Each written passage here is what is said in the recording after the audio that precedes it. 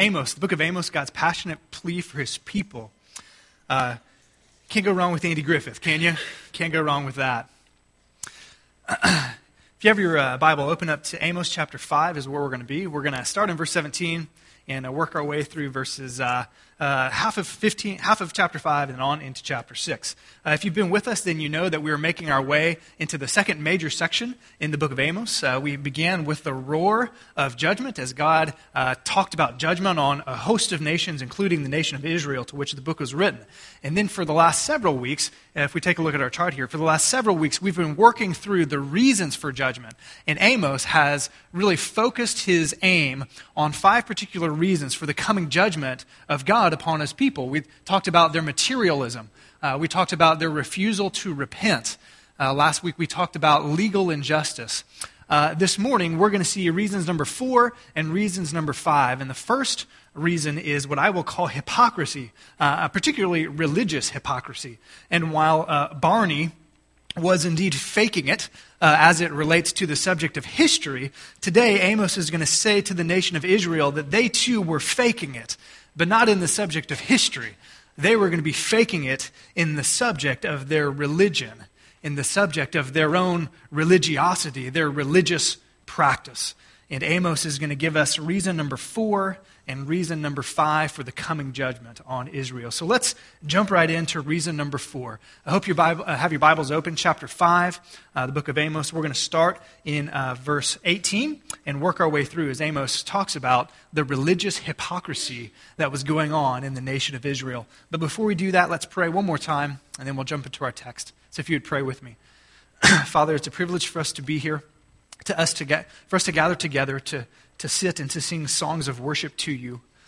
We pray that those songs of worship would be the overflow of our lives, that which we offer to you minute by minute, day by day, the living sacrifices that we want to present to you, that when we come into this place and offer you songs, that you would hear those songs and that you would be pleased with them, that you would receive them because they match our lives. As we come to give our offerings and our tithes, we pray that you would receive those because we give them joyfully out of hearts of obedience. And as we come and participate in the service of the worship of this church, we pray that you would receive it because we are living lives of integrity and not religious hypocrisy. And so we pray that you would speak to us today through your Spirit, through the prophet Amos. We pray it in the name of Jesus, our God, our Savior, our King, and our Lord. And all of God's people together said, amen. Amen. So the fourth reason that Amos really focuses in on is religious hypocrisy. So before he gets to their hypocrisy, starting in verses 18 and running through verse 20, before he really gets into their hypocrisy, he attacks the nation's false sense of security. And of course, that's related to hypocrisy. It's related to pride. But he's going to hone in and say, listen, you have a false sense of security as it pertains to your relationship to me. So let's begin in verse 18, chapter 5. Woe to you who long for the day of the Lord. Why do you long for the day of the Lord? That day will be darkness and not light. It will be as though a man fled from a lion only to meet a bear, as though he entered his house and rested his hand on the wall, only to have a snake bite him. Will not the day of the Lord be darkness and not light, pitch dark without a ray of brightness? So before he gets into their hypocrisy, he talks about the nation's false sense of security. He says, listen, you're anticipating the day of the Lord. Now, when he uses this phrase, the day of the Lord, his hearers would know what he's talking about. The day of the Lord for the people of God in their minds was a day of judgment.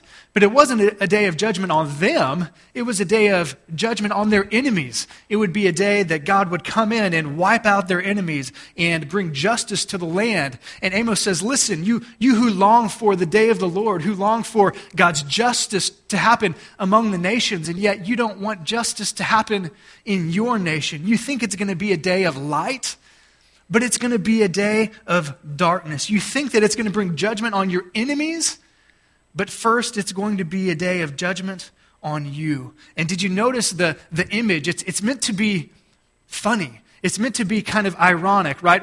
What is this image that he brings of this coming judgment. It's going to pass. It's a sure thing, right? He says their sense of security is like a man who is in the wild, and he comes upon a lion. And when you come upon a lion, what do? You run. And so this man, he runs from the lion, and he runs his heart out, and he somehow escapes the lion, and he stops, and he's panting, and he's catching his breath. And what's in the thicket behind him? A bear. And then he sees the bear, and the bear begins to chase him. And he runs and runs from the bear, and he finally gets to his house. And he opens the door of his house, and he shuts the door, and he bolts it. And he's safe. He's finally safe from this enemy of his. And he's so exhausted that he leans his hand upon the wall. And then what's at his feet? A snake is at his feet. The prophet Amos says, you think that you can get away from the coming judgment of God, but you can't. And the reason why he shares that is he tells them why that's going to be in verses 21 through 24. He jumps right into what is a scathing assessment of the spiritual life of the people. What was the spiritual life of the nation? What was it like to be one of God's people in the day of Amos? What was their spiritual condition? Well, he shows us in verses 21 through 24. Let's read that together. Notice these words. I despise your religious festivals. Your assemblies are a stench to me. Even though you bring me burnt offerings and grain offerings, I will not accept them. Though you bring choice fellowship offerings, I will have no regard for them. Away with the noise of your songs. I will not listen to the music of your harps.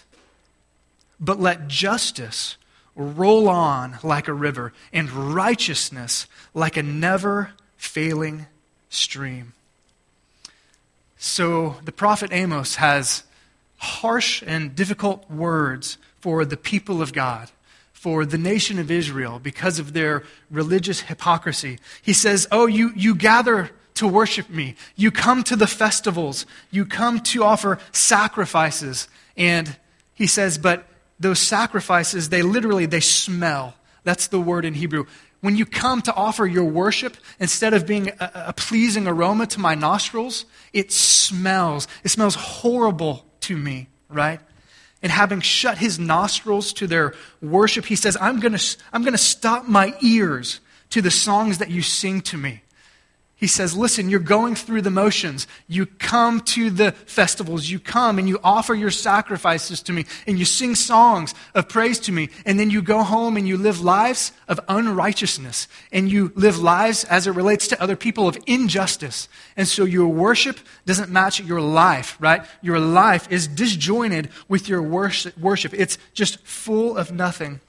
Pastor Warren Wiersbe says it this way. He said, it would be like this. It's as though a pastor today were saying to his congregation, sure, go ahead and attend church. But by attending, you're only sinning more. Your heart isn't serious about knowing God or doing his will, since it's all just play acting. And so there was hypocrisy. They were going through the motions, but their heart was not there. Instead, what did God want? Instead of attending a worship gathering, instead of offering sacrifices and singing songs, what did God really want from them? Well, we see it at the tail end of verse 24. But let justice roll like a river, and let righteousness like a never-failing stream. He says, listen, I want you to treat each other rightly. I want there to be justice in the land. I want you to pursue a life of obedience and righteousness. And from that righteousness, then offer me praises and offer me sacrifices and come to worship gatherings. But when you just come and you go through the motions, it's putrid to me. I will shut my ears up to it. He says he wants their righteousness and their justice to be like an overflowing river, like a strong river. Now, many of you know a few months ago, my wife and I had the great privilege of going up to Niagara Falls. So we left the kids with Grandma, and we drove the 10 or 11 hours, whatever it was, up to Canada, and we spent a couple days at Niagara Falls. I don't know if you've been there or not. I would suggest going. It's pretty awesome, pretty amazing. It's really amazing. One of the things that I enjoyed that I didn't realize we were going to be able to see was, of course, there's the falls, which is spectacular. But what happens is that the falls kind of go down, and then it feeds into a river. It's called the Niagara River. And one of the things that you can do is you can take a kind of walk alongside the Niagara River. And they had interesting tidbits, facts about the river as you're walking along and how spectacular it really is. It shared with us that there's kind of a rating system as far as the danger of the river for like riding on it, swimming, rafting it, and it goes 0 to 6, with 0 being like you sit there on your raft and you're not moving, right? To 6 being you're going to die. And literally, the level 6 is if you get in the river, imminent death and injury will occur, right? It just don't do it. You're going to die. And one of the things that I found interesting was it said was pretty much year-round that the Niagara River at that spot was a level 6 all the time.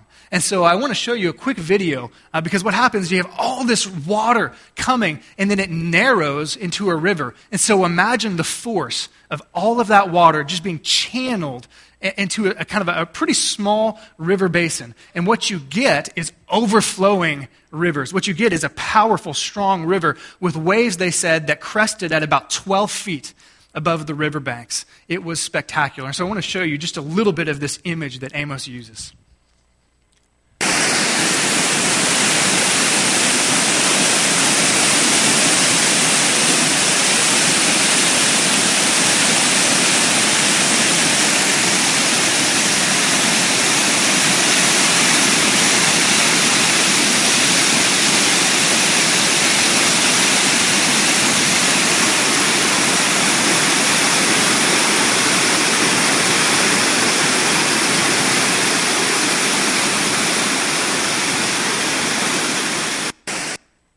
So if you like an adventure, you like white water, then go there, but at your risk, right? It was the spectacular, powerful, overflowing river and Amos says, listen, I want your righteousness to be like that. I want it to be powerful. I want it to be strong. I want it to be overflowing. And so he talks about the religious hypocrisy of the people of Israel. And this is the lesson for us. It's a simple lesson, and it's simply this. God hates religious hypocrisy. God hates religious hypocrisy. This is a strong word to those of us who, and I think we're guilty of this from time to time, all of us. God hates those of us who are engaged in Christian religious activities with the wrong motives. The people of God in those days had wrong motives in their worship. There was no pursuit of obedience. And so the question we have to ask ourselves is, why are we engaged in religious activity? Why is it that we come to church? Why do we do that? What's our motive? Why are you here today? I think we all can do it out of wrong motives from time to time. Is it simply because we want to have a perception in our community of being a moral person? We're good people. We're moral. We go to church. Or maybe it's for social acceptance. I go to church, therefore I'm socially accepted in the community. Maybe we come just for social or friendship reasons. We're lonely and we want to make connections.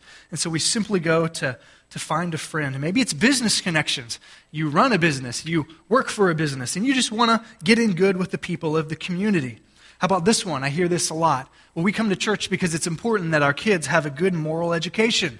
We want them to hear the scripture, and I want them to as well. And yet, that's not a good reason to come to church. Because of family pressure, my wife expects me to come, my kids, my mom and dad make me, my in-laws, family pressure. So why is it that you come to church? Why is it that you do religious things? It's as if God is saying, listen, I'm going to reject your worship services. I'm going to reject your Bible study, your Sunday school, your small group. I'm going to reject the offerings and the tithes that you make, maybe your talent and your time, your worship songs. I don't want to hear them anymore. They're grating to my mind because you're just going through the motions. And I wonder, church, if this is us from time to time. God says, he uses strong language. Listen, I hate that. I won't accept it. I want justice, and I want righteousness to flow from your life. Then I will accept your tithes and your offerings and your coming to church and everything that you do. So he speaks a strong word to their religious hypocrisy. And that's the fourth reason for judgment. And this section ends into chapter 6. As we move into chapter 6, the section ends, and he gives yet another reason, a fifth reason for the coming judgment on the nation. And it's one, I think, that's very pertinent to us, just like religious hypocrisy. Just like the nation of Israel of old, we can get wrapped up in hypocrisy, and yet we can also be wrapped up very much so in this fifth and final sin that Amos mentions in chapter 6. And that's the sin of pride. It's the sin of pride. Abraham Lincoln penned these words that I'd like to share with you. He penned these words on the day that he was proclaiming a national day of humiliation, fasting, and prayer in the year of 1863. Listen to the words of this humble leader. He says this so many years ago, and yet it rings true even today. He says, "We have been the recipients of the choicest bounties of heaven. We have been preserved these many years in peace and prosperity. We have grown in numbers, in wealth, and in power, as no other nation has ever grown. But we have forgotten God. We have forgotten the gracious hand which preserved us in peace and multiplied and enriched and strengthened us. And we have vainly imagined in the deceitfulness of our hearts that all of these blessings were produced, and here's the point, were produced by some superior wisdom or virtue of our own. Intoxicated with unbroken success, we have become too self-sufficient to feel the necessity of redeeming and persevering grace, too proud to pray to the God that made us." Wow. Are those not words of a humble leader? And yet as we move into Amos chapter 6, we're going to see Amos describe not humble leaders, but very proud, very arrogant, very selfish leaders of the nation of Israel, as he describes the pride that began at the top and I would guess trickled down through the nation. He invites them, starting in verse 1 and going through verse 3, he invites them to look at other cities that were once proud, other cities that were once strong and fruitful. And he says, proud leaders of Israel, come and look at these cities. They were once proud, and yet they have been humbled. They have been defeated. And he asks the question, are you any better than them? Are you any better than them? Are you inherently better than they are? And of course, the answer is no. Verses 1 through 3 in chapter 6. Woe to you who are complacent in Zion, and to you who feel secure on Mount Samaria. You notable men, notice that, you notable men of the foremost nation, to whom the people of Israel come. Verse 2. Go to Calne and look at it. Go from there to Great Hamath, and from there go down to Gath and Philistia. Are they better off than your two kingdoms? Is their land larger than yours? You have put off the day of disaster and bring near a reign of terror. So he says to the humble leaders, listen, you think that you're invincible. You think that you, the land of Israel, are better than these nations and these cities, and yet look at how they have been humbled. Are you inherently any better than they? Of course, they thought that they were better than they, and they were not. So what he does is he moves on. He decries the rich, the leaders, the prosperous people in Israel, and he describes their lives of luxury. He describes how good they had it. And he decries at how the rich in Israel cared about their prosperity, and they cared more about their luxury than the nation's spiritual bankruptcy. He says, listen, you love your lotions and you love your fine things and you love to be pampered, and yet you don't care that the people are perishing spiritually. They're spiritually bankrupt, and all you care about is the nice things you have. Verses 4 through 7. You lie on beds adorned with ivory and lounge on your couches. You dine on choice lambs and fattened calves. You strum away on your harps like David and improvise on musical instruments. You drink wine by the bowlful and you use the finest of lotions, but you do not grieve over the ruin of Joseph. Therefore, verse 7, therefore you will be among the first to go into exile, and your feasting and your lounging will end. Church, this is a strong word for us today. I wonder if he could be speaking to Christians in America. I wonder if he could be speaking to me. And I wonder if he could be speaking to you, because we live in the lap of luxury here in America. Compared to other nations, we live in the lap of luxury. And I just wonder if the truth were told, if we care more about our prosperity and our luxury than the fact that the nation that we live in is spiritually bankrupt. I wonder if we're so consumed with getting more and having a better, more full, more rich life that we don't care that people are lost. And we don't care that the nation is going to hell in a handbasket. That we don't care about the morality or lack thereof of the nation. I wonder. He goes on to say that he detests the pride of the nation. This is the unifying theme in this chapter. They're proud. They're proud people. And he says, I detest your pride. And because of that, there's going to be widespread death and destruction. Verses 8 through 11. The sovereign Lord has sworn by himself. The Lord God Almighty declares, I abhor the pride of Jacob, and I detest his fortresses. I will deliver up the city and everything in it. And then he gives a vivid picture of what that's going to look like. If 10 people are left in one house, they too will die. And if the relative who comes to carry the bodies out of the house to burn them asks anyone who might be hiding, is anyone else down there with you? And he says no, then he will go on to say, hush, we must not mention the name of the Lord. Verse 11. For the Lord has given the command, and he will smash the great house into pieces and the small houses into bits. This is the image, the destruction that God's going to bring. They don't even want to mention the name of the Lord because they think that if they just mention his name, that more destruction is going to come upon them.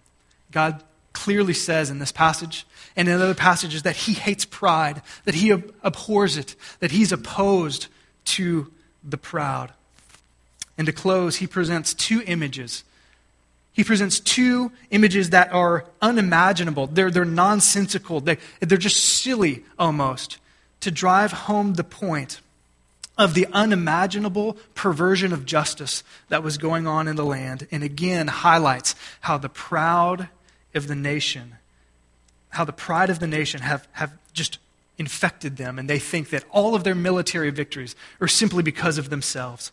Verses 12 through 14. Do horses run on the rocky crags? Does one plow the sea with oxen? And the simple answer is no. If you have a craggy, rocky land, you're not going to plow with it, right? The horses aren't going to run on it, and you don't plow the sea with oxen. That doesn't make any sense. Notice, but you have turned justice into poison and the fruit of righteousness into bitterness. You who rejoice at the conquest of Lo-Debar and say, did we not take Carnaim by our own strength? Notice that. By whose strength did they think that they defeated this city? By their own strength. Verse 14, for the Lord God Almighty declares, I will stir up a nation against you, Israel, that will oppress you all the way from Lebo-Hamath to the valley of the Arabah. And we know that was the nation of Assyria in 722 BC, who exiled a vast number of those living in Israel. So here's the lesson for us. Just as we learned in chapter 5 that God hates religious hypocrisy, God also hates pride. He hates pride. He abhors it. As I've looked through this description of the pride of the nation and the people of Israel, I kind of noticed that there were 4 sources of pride. There were 4 things that I think made them proud. And I want to share these with you because I think that we too, as we sit here in America, the land of the free and the home of the brave, and we're so prosperous. I wonder if these 4 areas, these 4 sources of pride, can also be sources of pride for us. So number 1, jot this down if you're taking notes. In verse 1, I see that they had pride in their position. They had pride in their positions. Notice in verse 1. Verse 1 describes those who were wealthy. They were wealthy bureaucrats. They were leaders of their people. They were proud of their prominent positions, right? Notice what it says in verse 1. It says that the people of Israel would come to them. That is, these were people who could get things done. If you had a problem, if you needed leadership, then you would come to these people, right? They were the wise. They were the knowledgeable. They were those who led the nation of Israel. And everyone would come to them. And folks, I think we too can get big heads because of our positions in life. Maybe we own a prominent business in the area, and our head can be a little bit bigger because we think that we're better. We have a nice position here in the community. Maybe we have a position of government or leadership in the town in some way, shape, or form, and people come to us, and we can become elevated in our own minds. Maybe we have a position of authority at work. Maybe we have people under us, and we think, man, we're better. We're something. We really are someone because we have a position in life. And so, friends, I want to ask you, we have to examine ourselves and say, because of whatever position we may be in life, have we allowed ourselves to think that we're better, that we've attained that because of just our own strength and skill and wisdom? See, the first area of pride was pride in their positions. And we move on into verses 2 and 3. And not only were they proud in their positions, but they had what I would call pride of place. That is, they thought that their land and that their race and that their nation was inherently better as God's chosen people, God's chosen race on God's chosen land, that they were somehow a cut above the nations around them. I love what the British pastor of about 100 years ago, Charles Spurgeon, the great Baptist British pastor, he said this. He said, "Be not proud of race, face, place, or grace." Be not proud of race. The nation of Israel, they were proud of their race. Be not proud of face. Be not proud of place. They were proud because they were from the chosen land. And be not proud of grace. God had given them grace upon grace. He had given them His word. He had made a covenant with them, and they thought that that elevated them. There was a pride in that nation. And folks, I just wonder, if we here in Cisna, if you live in Cisna, if you think that because of all the wonderful things that we have going on in this town, and there are wonderful things and wonderful advantages of living here, but I wonder if we are proud of this place. I wonder if we think ourselves just a cut above. If we think ourselves that we are somehow inherently better because we live in the confines or the immediate surroundings of this wonderful little town that we have. I was talking with a pastor to pastors. That's what he does. He mentors pastors in the Champaign-Urbana area and surrounding areas, and I was meeting with him with another local pastor from our town, and he asked us what our town was like, and we mentioned all the wonderful things that we enjoy about living here and being here and ministering here. And he said, well, what are some of the hang-ups? And he asked us about drugs and alcohol, and he said, yeah, okay, we think that's there. And he said, well, what is it then? And you know what we said? We both, to a T, said, pride. Pride. In my humble opinion, pride is the foremost of sins in our community. I want to share a quick story that I think brings this home. And it happened years ago, but there was a family, and this is anonymous, who attended here for a while, and they were not from the immediate Cisna Park area, and they stayed for a while. I got an email from her saying that they had decided to move on and to go to another church. And the reason why was this. One morning before church, kids were playing, and their kids were playing with other kids, and they went down to get their kids to bring them up to church. And their kids were playing by themselves. And they asked their kids, why aren't you playing with the other kids? And the long and short of it is that they said, well, they said we couldn't play with them. And she said, well, why is that? And they said, well, because they are from blankety blank. They're from that town. And that was the straw that broke the camel's back. And folks, let me ask you this. Where does that come from? Where does that come from? Does it come from a deeply rooted pride? Have we, like the people of Israel, elevated the pride of our place just a bit too much? Third, they had pride in their possessions. Did you get the description of the luxury that they lived in, the extravagance of their lifestyle? Folks, I think we can be guilty of this. We can think that our prized possessions, the home that we live in that's maybe a little bit nicer than others, the cars that we drive that may be a little bit newer than some others, the brand name clothes that we wear that are $25 compared to the $10 shirt that the other person may be wearing, the iPhone 6 that you might have compared to my iPhone 4 that's broken. You may think, wow, I'm really there. The nice furniture, the tools, the toys that we may have. And I think it's so easy. It's just so easy for us, even without thinking, to look at what we're wearing, to look at what someone else is wearing and say, man, I must just be a little bit better than that person because I'm wearing Abercrombie and they're wearing Walmart. I just must be a little bit cut above. And that was the sin of the nation of Israel, and it can be ours as well. The fourth source of pride of performance. Boy, we all struggle with this, right? Did you notice in verses 12 through 14, I pointed it out. Israel thought that its military success was totally their own strength. It was totally because they were good soldiers and they had lots of soldiers. They took pride in their accomplishment of defeating the cities and the nations around them. This was the high mark, other than the reign of Solomon, for the nation of Israel. This was the best, right? They were militarily at their best, Solomon's era aside. And they took pride in their accomplishments, in their performances. And not that we can't say, you did a great job, Johnny, I'm proud of you. No, they said, you see that? See what I just did? See what I just did in school? See what I just did in the business world? See what I just did at my job? See what we just did? It's because of us. It's solely because of us. It's because we worked hard. It's because we worked harder than anyone else. It's because we studied hard. It's all because of us. And they excluded any role of God's grace to them, enabling them, empowering them, giving them his favor. Friends, God hates hypocrisy and God hates pride. And I don't know about you, but I can often be full of both. And so what do we need to do? I'm going to close with this. How do we respond to this? How is the nation of Israel to respond to this? I think we find the answer in James chapter 4, verse 6.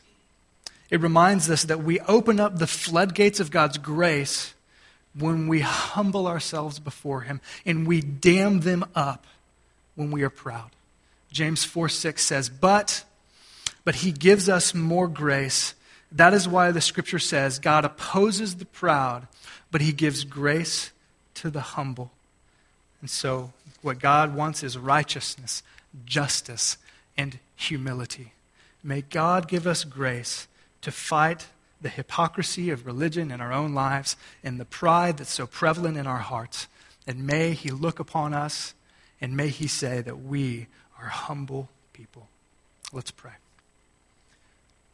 Father, we desperately need your help.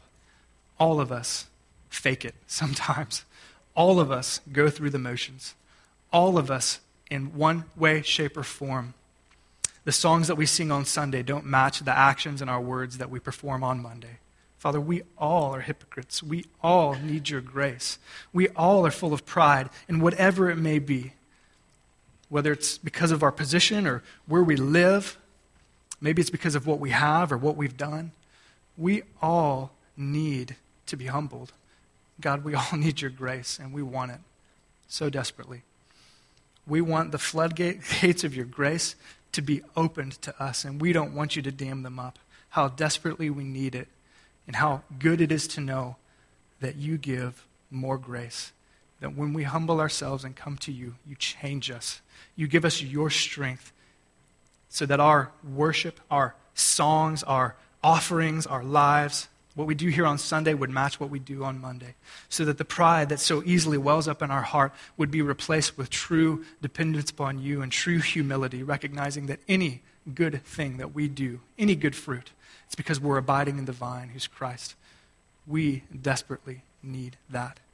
And so we pray, as our president of old, Abraham Lincoln, has prayed, that we would not forget you, that we would not forget your gracious hand that has preserved us in peace and has enriched us so much. May we not be intoxicated with unbroken success. May we not be too self-sufficient to feel the need of your redeeming grace to us through faith in Jesus Christ. May we not be too proud to pray to you and to humble ourselves before you. We ask this in the name of Jesus. And all of God's people said together, amen. Amen. See you next week.